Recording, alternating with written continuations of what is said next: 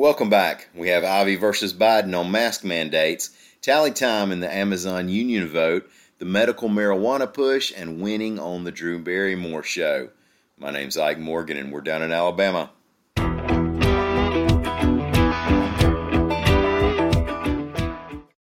President Joe Biden has called on states to keep or even reinstate mask orders. Biden, quote, "If we let our guard down now, we can see the virus getting worse, not better. Say it ain't so, Joe." Alabama Governor Kay Ivey's office has said that the current mask order, which ends April 9th, will not be extended. AL.com's Mike Cason reports that on Monday, the governor was unmoved by the presidential nudge. Ivey Press Secretary Gina Mayola, quote, "We have made progress, and we are moving towards personal responsibility and common sense, not endless government mandates." Mask orders are seeing a new push, with at least one petition urging Ivey to reconsider, as the CDC chief has said there is a risk of a new surge in COVID-19 cases as people abandon the guidelines that had been in place.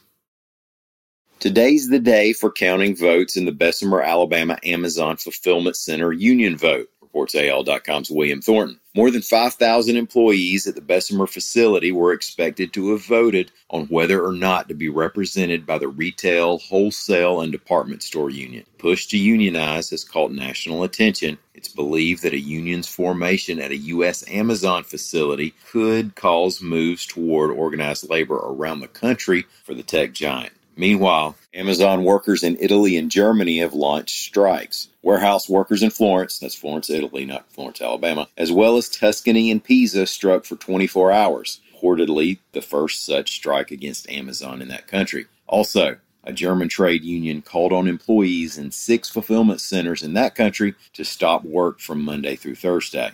The Italian workers want fewer working hours and more job stability for temporary workers, and the German unions want recognition of collective agreements and more attention to COVID-19 protocols. Amazon claims that only a small percentage of the employees is taking part in the strikes.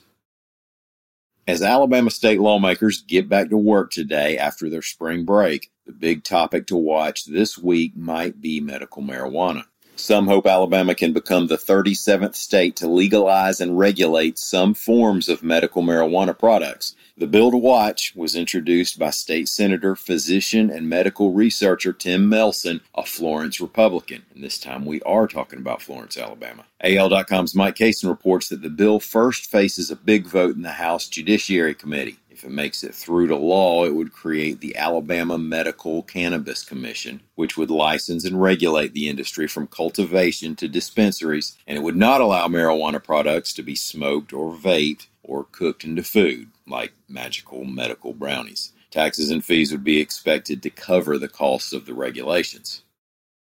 A Mobile, Alabama woman's business was one of 2 winners of a small business challenge on the Drew Barrymore show, reports AL.com's Lawrence Specker. The winning haul was $10,000 and a meeting with a branding expert. The small business owner, Kristen Keller. She founded the skincare company Keller Works while trying to treat her infant son's eczema. Keller Works produces soaps and other skin products with natural ingredients to avoid irritation or allergic reactions.